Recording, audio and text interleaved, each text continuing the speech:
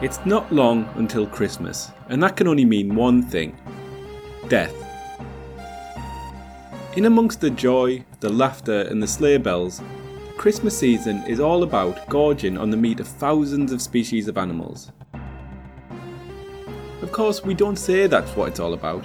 In fact, we actually try to hide from it by using cute and festive names. Pigs and blankets, for instance, sounds a lot nicer than pigs tied up in a part of their own body. The word gravy sounds better than brown animal juice. The name goose fat, well, that one's self-explanatory because no one cares about geese. But it's safe to say that most mammals and birds aren't looking forward to the festive period in the same way that we are. Farmyard animals are watching on in horror as people take chocolates out of advent calendars, knowing that every window opened means they're one step closer to the abattoir.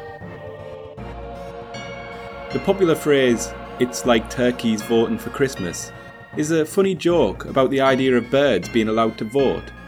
But behind the joke lies the grim reality that if we did allow turkeys the choice, they would almost certainly vote to cancel Christmas because it's a day that means millions of them getting eaten and then complained about for being too dry.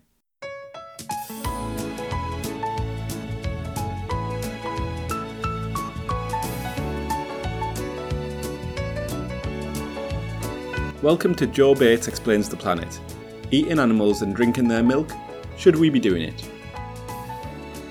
It's a difficult subject, and let's face it, most people are very biased.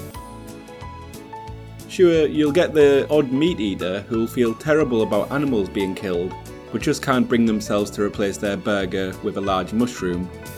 And just like you get people who would never commit murder themselves but would happily help a friend dispose of a body, you'll get the odd vegetarian who doesn't mind cooking animals for their carnivore friends. But mostly, people are firmly on one side of the argument or the other.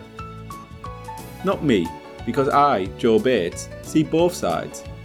As a vegetarian who occasionally eats pork pies when I'm feeling depressed and unimaginative, I'll be able to fairly judge all of the arguments. And that's what I'm going to do here today.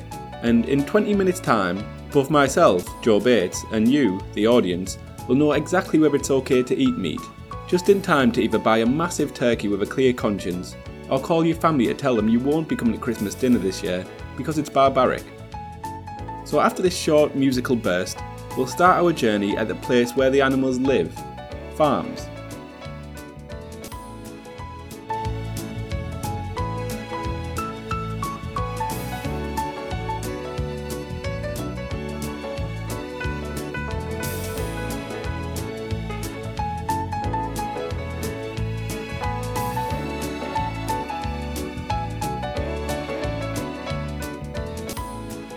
Hi guys, so I've come out here to Vauxhall City Farm in London to have a look at where the meat industry begins. It's in farms like this where animals live, where they wait essentially to be ready for us to eat them.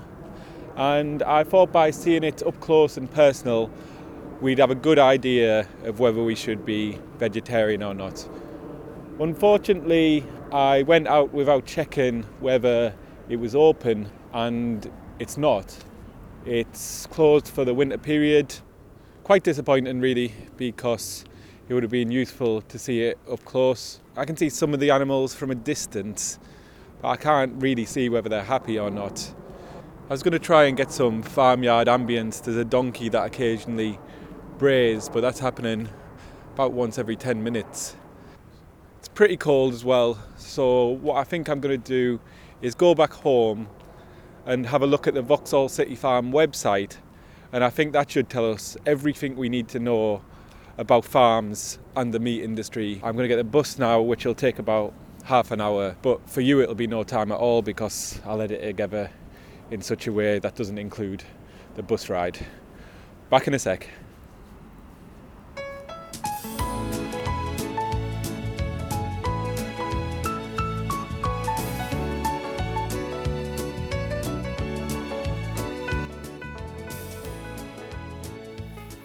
Hi guys, so I'm back at home now and I'm having a look at this Vauxhall City Farm website. Sometimes farms get a bit of a bad reputation, but to be honest, this place looks really great. All the animals look really happy in these photos. If they're upset about the fact they're going to end up in a sandwich or a hot pot one day, they're certainly hiding it pretty well. Every animal in these pictures is obviously eventually going to be eaten and replaced, but the farm isn't trying to hide it. They've got a lamb here which is called Josh, but it says in the blurb his full name is actually Rogan Josh, which makes really clear what his fate is going to be. And it's the same for Josh's sister, Pasanda, and Wellington the cow. But the animals are still happy because they get food and shelter, and they're going to be much safer in a farm like this than they would be out in the British wild when they'd be under attack from predators like foxes and grass snakes. I've got to say, if places like Vauxhall City Farm are where the meat industry starts, it looks like quite a good deal for both us and the animals.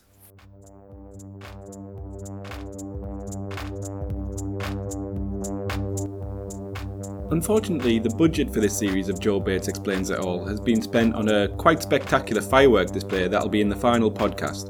So I don't have any money to go out and visit other farms or places like abattoirs or slaughterhouses, anywhere like that. But we can probably assume the conditions in those places are similar to those at Vauxhall City Farm. So based on that, it's an early goal for the carnivores. Eating animals 1, not eating animals 0. So farms are great places for animals, but are they great places for humans? Because there's a school of thought that says that farms and the meat industry in general is going to destroy our planet big style because of its effect on global warming.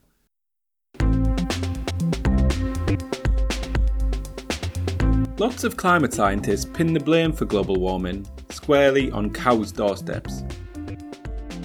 They say that by allowing themselves to be mass-produced for tasty beef and cheesy treats, cows are damaging the planet. For one thing, cows produce a lot of methane. Methane damages the ozone layer, which is vital to reflect the sun's heat safely back into space, away from all of our delicate bodies and icebergs.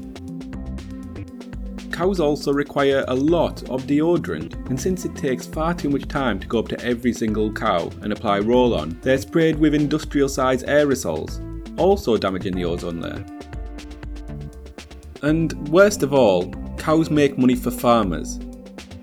Farmers use their cow money to buy diesel-powered vehicles, go on short-haul holidays, and of course to buy lots more cows, causing the problem to go on forever. Farmers also tend to be really right-wing and myopic. They vote for Tory governments hell-bent on destroying humanity. They only ever use the phrase carbon footprint in a sort of sarcastic tone of voice, and only one farmer in history has ever donated money to an organisation that helps save the planet. And even they did it by mistake, thinking they were buying green peas. Destroying farmers' livelihoods is a great reason to go vegetarian, and that makes it eating animals 1, not eating animals 1.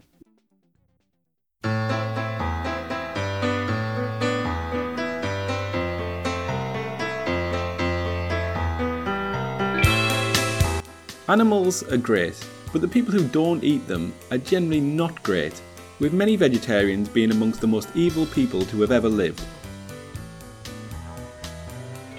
Meat is Murder sang Morrissey on the 1986 Smiths song Meat is Murder from the 1986 Smiths album Meat is Murder.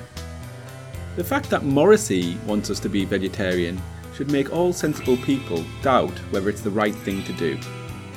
After all, this is the same man who wrote the song Dangerously Asian and wrote the lyrics for the Build the Wall chant heard at many Donald Trump rallies. Another evil vegetarian is Jeremy Corbyn, who, when he's not been a traitor to the country, goes around town stinking of chickpeas, telling anyone who'll listen that Israeli hummus, quote, tastes like ass. And of course, the most famous vegetarian of all was famously Hitler. Now, no matter how much you might want animals to live, by not eating them, you are essentially telling the world that, at least on one level, you agree with Hitler. Now, compare that with all the people who aren't vegetarian. Nelson Mandela, Winston Churchill, your Nana. Give me those guys above Morrissey, Corbyn and Hitler any day. And also, give me a tasty chicken drumstick, because it's another point for me eating.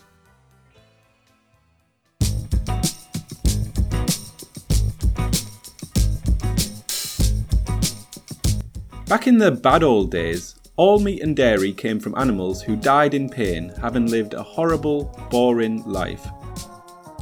Not anymore, because organic produce and ethical solutions now mean that you can rest assured that the meat in your meal comes from an animal who lived a rich life and died a glorious death. There are many examples of moral meat. For instance, all the beef that the restaurant chain Honest Burgers serve comes from cows that are told at a very early age that they're going to be killed in their prime. It's a very traumatic moment, but after a while they come to terms with it and end up living much more full lives than the cows who have no idea they're going to die young, so end up just pissing about and achieving nothing. In a similar way, buying organic dairy products mean you can have lovely milk without the trouble and guilt, because the farmers specifically choose cows that seem like they're the type that have maternal instincts towards humans and probably would have given their milk up willingly if we gave them a choice. So you can order a rare and bloody burger from Honest Burgers, wash it down with a pint of milk, and know that the cow that provided your meal is looking approvingly on down from heaven, or up from hell depending on the life it led. Sounds good to me, and that makes it meat eating 3, vegetarianism 1.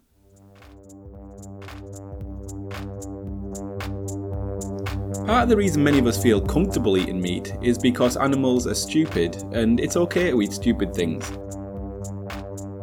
It'd be terrible to eat clever animals, so we generally don't eat dogs or other people.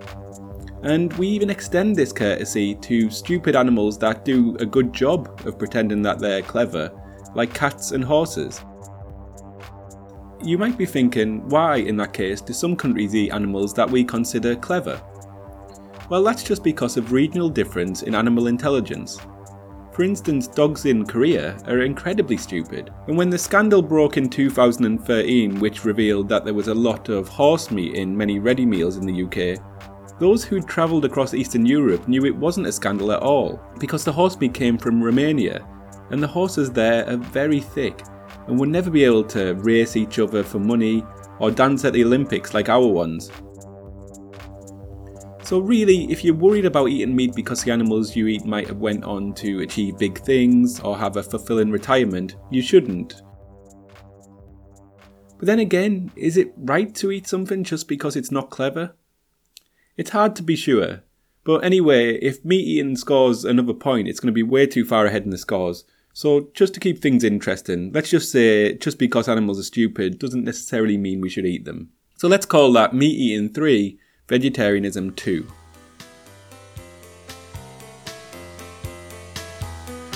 Many farmyard animals would have no chance of surviving in the wild because they can't defend themselves or run off like other animals. Chickens can't fly, cows don't have an ink pouch that they can use to spray on predators, and pigs can't change the colour of their skin to camouflage themselves into the background, which is good because that would be terrifying. When ecologists attempted to reintroduce cows to the Serengeti in the 60s, it was a complete disaster. The cows had no chance, and even some animals that weren't carnivores to begin with started eating them because it was just so easy. Compare that to zebras, whose fast legs and confusing appearance make it perfect for surviving in the wild. It seems therefore that zebras are better evolved to survive. But wait a second.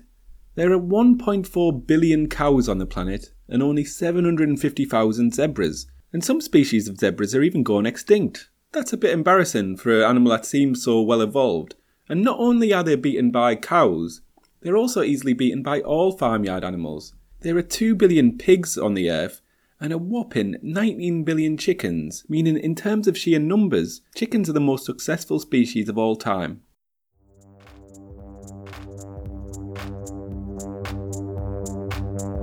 How have all these weak and confused animals managed to do so well? Well, it's actually evolution. All farmyard animals have evolved to become as delicious as possible. This encourages humans to provide them with everything they need, from food to extremely cramped living quarters, to keep the survival of their species going.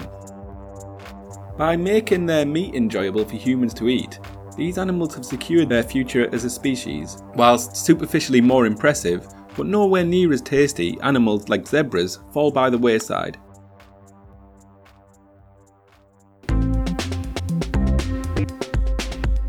So in terms of evolution, farmyard animals need us to eat them, but what about our own evolution? Have we actually evolved to eat animals, or do we just enjoy it? Well, if you compare humans to apex predators like lions and bears, we're rubbish. Our teeth are so crap that before we can even eat meat, we need to use kitchen appliances to soften it up. This just wouldn't be viable in the wild. Even if you found a plug socket, any animal you want to eat would steer well clear of you as soon as they saw you preheating the oven. And our claws are of such poor quality that we're not legally allowed to call them claws anymore, and what we call our nails wouldn't help us in any sort of fight outside of a drunken high street scrap. We're feckless, we're lazy, and most of us are very slow runners, and none of this suggests we're evolved to be specialised killers. So in terms of evolution, it has to be another point for vegetarianism, which leaves the scores tantalisingly at 3-3. So we're coming to the end of the podcast now, and the scores are level. I was going to try and cover veganism, but it would have took ages, and also veganism isn't very Christmassy. You would have absolutely hated me if I'd told you you have to throw out your advent calendars, destroy your cheese boards, and pour your eggnog down the drain. And speaking of Christmas, the festive spirit has actually helped me come to a decision about whether you should be vegetarian or not. We mentioned earlier that animals don't like Christmas, but people do, and they're the ones who I'm aiming at with this podcast. So as a special Joe Bates Explains It All gift to all of my listeners, let's just say it's fine to eat meat and leave this whole difficult subject behind us. Let's put the horrors of the meat industry out of our mind and enjoy some quality time and meat with our friends and loved ones. And then in January, you can still eat meat, because that's always a rough month and we need to do what we can to get through. Let's see how we feel in February. And with that, we come to the end of Joe Bates Explains the Planet Part 1, Eating Animals and Drinking Their Milk, Should We Be Doing It? And the answer is yes, because it's Christmas. And if you'll excuse me, I've got a 6.5 hour festive megabus to catch. Merry Christmas, everyone.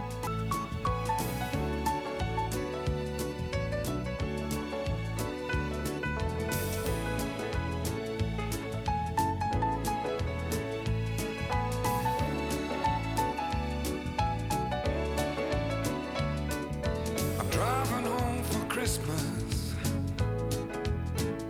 Oh, I can't wait to see those faces. I'm driving home for Christmas.